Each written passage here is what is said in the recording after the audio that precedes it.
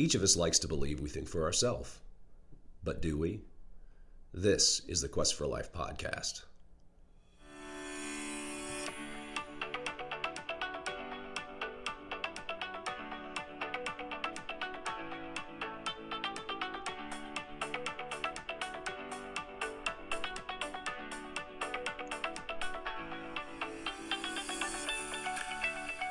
Hey everybody, welcome to the Quest for Life podcast. I'm Dr. Ed Slover, and I'm fiercely passionate about my faith, family, and friends, and all the blessings each brings to my life. As you can probably tell, cold and flu season hit the good doctor fairly hard. The last couple of days have been somewhat brutal. Anyone suffering from this flu or cold, whatever this is, my heart goes out to you. Don't wish this upon anyone. So I'm sitting here in the Quest for Life podcast studio, also known as my office, with Chloraseptic tabs, tissue, and water, just trying to grind through it. But I'm really excited about the episode today, and I'm going to start it off with a couple of questions. First, why do you think you believe what you believe? Next, how do you know what you know? If you're anything like me, the answer to the first question relates to childhood and what we're taught by our parents, teachers, and coaches.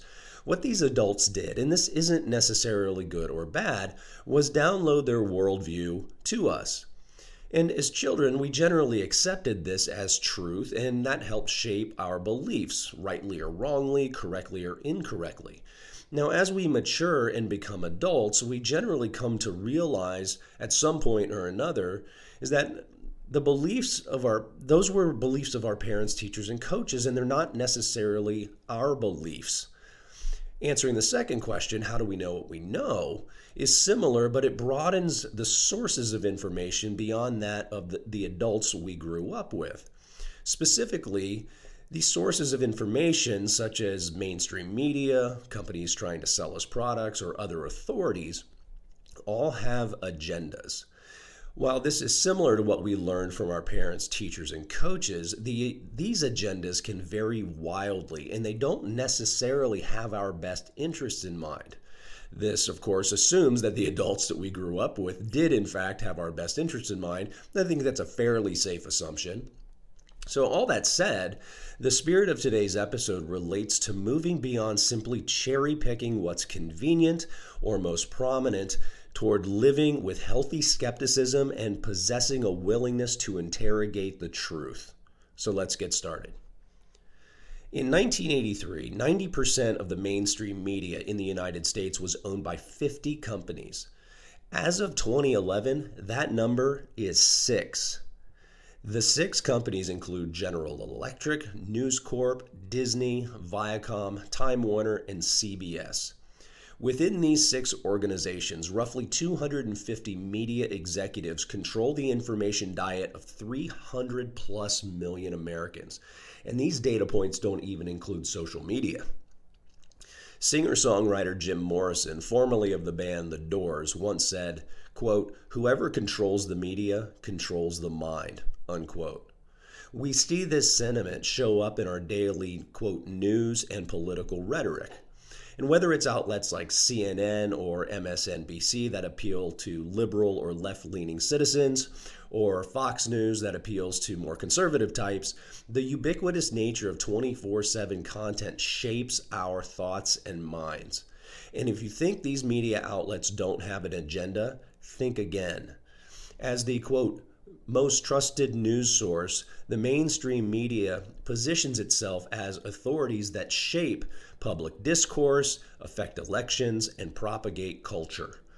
If you pay close enough attention, most of the information that gets communicated is less news and more narrative, which is carefully crafted to to drive belief in the audience. So I'm going to play a video clip. It's about 90 seconds. And this is from 4 years ago, and it's somewhat alarming, but it illustrates the point about how narrative is ultimately crafted. So I'm going to go ahead and play this, and you can decide for yourself.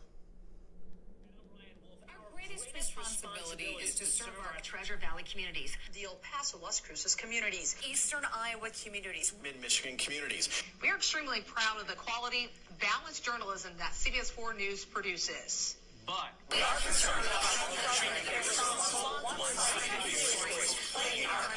plaguing our country. The sharing of biased and false news has become all too common on social media. More alarming, some media outlets publish these same fake stories without checking facts first. The sharing of biased and false news has become all too common on social media. More alarming, some media outlets publish these stories aren't true without checking facts first. Unfortunately, some members of the Brazilian use their platforms to push their own personal bias and agenda to control exactly what people think. And this is extremely dangerous to our democracy. This is extremely dangerous to our democracy. This is extremely dangerous to our democracy. This is extremely dangerous to our democracy. This is extremely dangerous to our democracy. This is extremely dangerous to our democracy. This is extremely dangerous to our democracy. This is extremely dangerous to our democracy. This is extremely dangerous to our democracy. This is extremely dangerous to our democracy. This is extremely dangerous to our democracy. This is extremely dangerous to our democracy. This is extremely dangerous to our democracy. This is extremely dangerous to our democracy. This is extremely dangerous to our democracy. This is extremely dangerous to our democracy. If you're interested in that video clip, jump on YouTube. The title is aptly, "This is extremely dangerous to our democracy." So how can you think for yourself? Explore alternative media outlets such as the Daily Wire, Airmail, The Onion, or Truthdig. There are a bunch out there, but those are examples of several. This will allow you to bounce different ideas off of what the mainstream media is touting and allow you to think for yourself. Next up, climate change.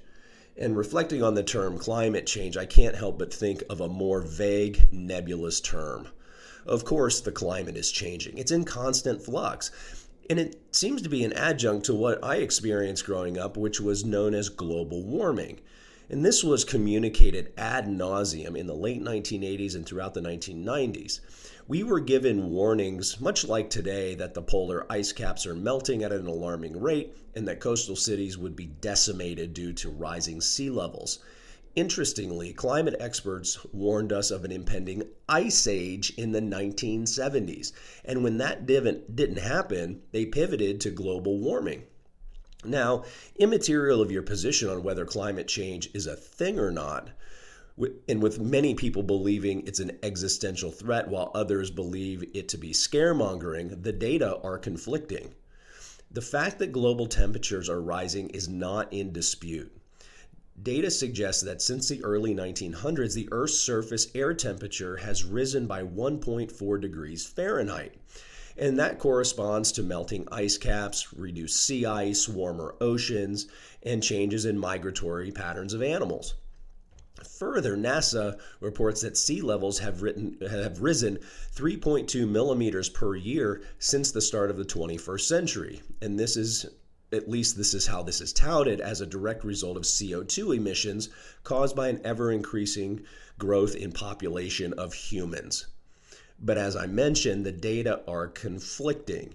It may surprise you to learn that in 2020, it was the first time in decades that ice on both polar caps grew.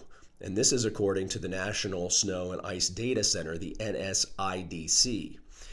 Even experts at NASA conclude that the upcoming solar cycle, which is roughly the next 25 years, will be the weakest of the past 200 years. What this means is that the Earth will experience a period of global cooling, hence climate change. So how can you think for yourself? Research and examine the evidence conducted by credible agencies and/or from peer-reviewed journals. This will allow you to expand your knowledge and allow you to think for yourself. Next up, driving electric vehicles. As a juxtaposition to climate change, the push toward getting off our reliance on fossil fuels is an ongoing debate. And once again, the information presented is conflicting. Proponents of electric vehicles tout the reduction of a person's carbon footprint, and there's evidence to support that claim. Accordingly, data from a laboratory in Britain found that drivers of a Tesla Model 3 would only need to drive 13,500 miles before it does less harm to the environment than a gas-powered Toyota Corolla. For context, 13,500 miles is roughly 1 year of driving, and this is the environmental break-even point. When you consider the lifetime benefit of driving an electric vehicle as compared to a gas or diesel-powered vehicle, this seems convincing. After all, electric vehicles are powered by the most advanced lithium-ion batteries on the planet. And these batteries pack 10 times as much power as the average household uses in a day. And operating electric vehicles results in a zero carbon output. That said, of course, before you consider what it takes to recharge the batteries, in addition to what it takes to obtain the lithium necessary to produce the batteries in the first place. The mining of lithium, in addition to other minerals needed to develop the batteries, such as cobalt and nickel, requires a substantial amount of carbon output, as the heavy machinery used for mining is fossil fuel-based. From there, these minerals need to be processed, which involves significant emissions of carbon and a large water supply of fresh water, which ultimately gets contaminated. And this contaminated water needs to go someplace, and depending on the regulations of a given country or region, results in the water ending up back in the water table. This by itself has negative environmental impacts. As for charging the batteries, most people use the electric outlets in their home. These are ironically powered largely by coal, which is probably the dirtiest way to produce the electricity needed to recharge a car battery, and is only marginally better than burning gasoline. Taking all this into account, charging a battery creates less than half the carbon footprint gas-powered vehicles do, and while this is an improvement, it doesn't mean that going electric doesn't or won't have a negative environmental impact. So how can you think for yourself? Do your homework. Consider moving beyond ideological considerations and ground in the facts. This will allow you to make better, more informed decisions, thereby allowing you to think for yourself. Next up, and this is a bit of a hard left turn on this think for yourself concept, but it gets into natural compounds that were studied previously and then criminalized later and are now sort of resurfacing. And this particular topic is psilocybin.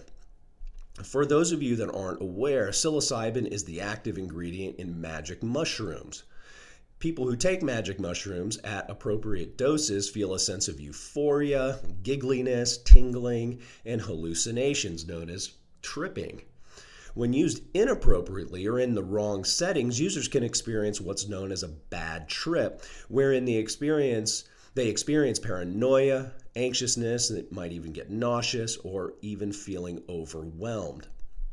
In the United States, psilocybin has been illegal since 1968 through an amendment to the Food, Drug, and Narcotics Act. This wasn't fully enforced until 1971 with the passage of the Controlled Substance Act, which marked the beginning of America's war on drugs. And if you've paid any attention to America's war on drugs for the last 50 years, it's been nothing short of a dumpster fire. But that's an entirely separate podcast episode. While most of the published, quote, evidence touts the deleterious effects of psilocybin, it was a compound that was studied regularly between 1950 and 1970 and showed considerable promise as a potential treatment for alcoholism, autism, obsessive-compulsive disorder, and major depression disorder.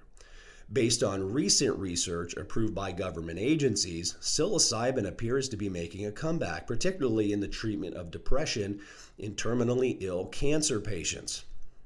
Further, Colorado just voted to decriminalize psilocybin, becoming the second state to do so behind Oregon. So how can you think for yourself? Take nothing for granted. Just because you hear something from someone or read an article or hear a soundbite doesn't mean a naturally occurring compound like psilocybin is inherently bad. This will allow you to expand your mind and allow you to think for yourself. Finally, big food. Would it surprise you to learn that only 10 companies control almost every large food and beverage brand in the world?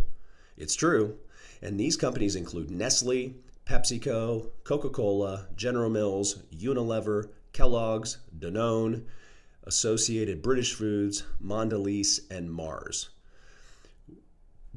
What these companies ultimately do is determine what they want to sell to us, and they market the heck out of it to induce a trial, figuring that if we try these highly palatable foods, we'll keep buying them. As for marketing, these companies are brilliant. They're genius marketers. They play on 3 psychological factors that all of us can fall prey to. The first is called the power of primacy. This is what we learn first. When I was a child, my mother gave me Jif peanut butter. It's not coincidental that Jif peanut butter is my preferred peanut butter of choice, and I've tried dozens of them. It's what I tasted first. This is what peanut butter tastes like, above and beyond the fact that the person I trusted the most, in this case my mom, gave it to me. It's extraordinarily powerful, known as the power of primacy. So whatever we are exposed to first has tremendous power over us. The next is the power of recency. This is what we are exposed to most recently, and depending on the persuasiveness of the message, how ultimately convincing it is, any sort of social pressure that is attached to it, we will bite on what we learn most recently, and this can have considerable power over us. And then lastly, what's called the salience principle. This is what is most prominent in our life. This is the thing that's in our face the most. It's not coincidental that when we see marketing and advertising messages, we see it over and over and over again. It generally takes a handful of times for us to recognize the message. It takes even more times for us to actually take some sort of action, whether it's getting more information or actually engaging in a transaction. Marketers play with the salience principle, knowing that they have to keep it in front of us in order for us to take certain action. Very, very powerful. They're extraordinarily adept at convincing us that consuming their products will make our life better, despite the voluminous evidence to the contrary related to chronic overweight and obesity. Now remember, we're talking about big food. And really, at the end of the day, these companies don't care if we consume it. They really only care if we buy it. And so how can you think for yourself? Understand that when you go into a grocery store, what you're seeing is an illusion of choice, and you need to be able to reconcile that you live with an illusion of choice. From there, question whether or not you want to conduct business with these companies, and this will give you the option of breaking free if you want to think for yourself. As we wrap up another episode of the Quest for Life podcast, give some thought to the logical fallacy known as argument of authority, which is when people perceive what an authority figure or authorities believe to be true must be true. Let me say that again. It's when we look to an authority and we look to the authority's belief as to what's true as if it is in fact true. What makes this challenging is that we generally have good reasons to believe the experts or authorities, such as the news media or climate experts or medical doctors. Keep in mind, however, that everyone has an agenda. Whether we like it or not, however benevolent or malevolent, everyone has an agenda. And people become married to their thoughts, ideas, and perspectives, even if they're flawed in a minor way or flawed fundamentally. Therefore, I encourage each of you to become a healthy skeptic and interrogate the truth when you're willing and able to do so. You may be surprised how your truth evolves. And as always, it's food for thought, fellow Questers. If you want to see this content in written form, be sure to check out the Quest for Life blog at thequestforlife.com. After you do, be sure to pass this episode on to a friend you might think would benefit. And don't hesitate to leave a 5-star rating or even write a review. I'd certainly appreciate it. Thank you for joining the conversation.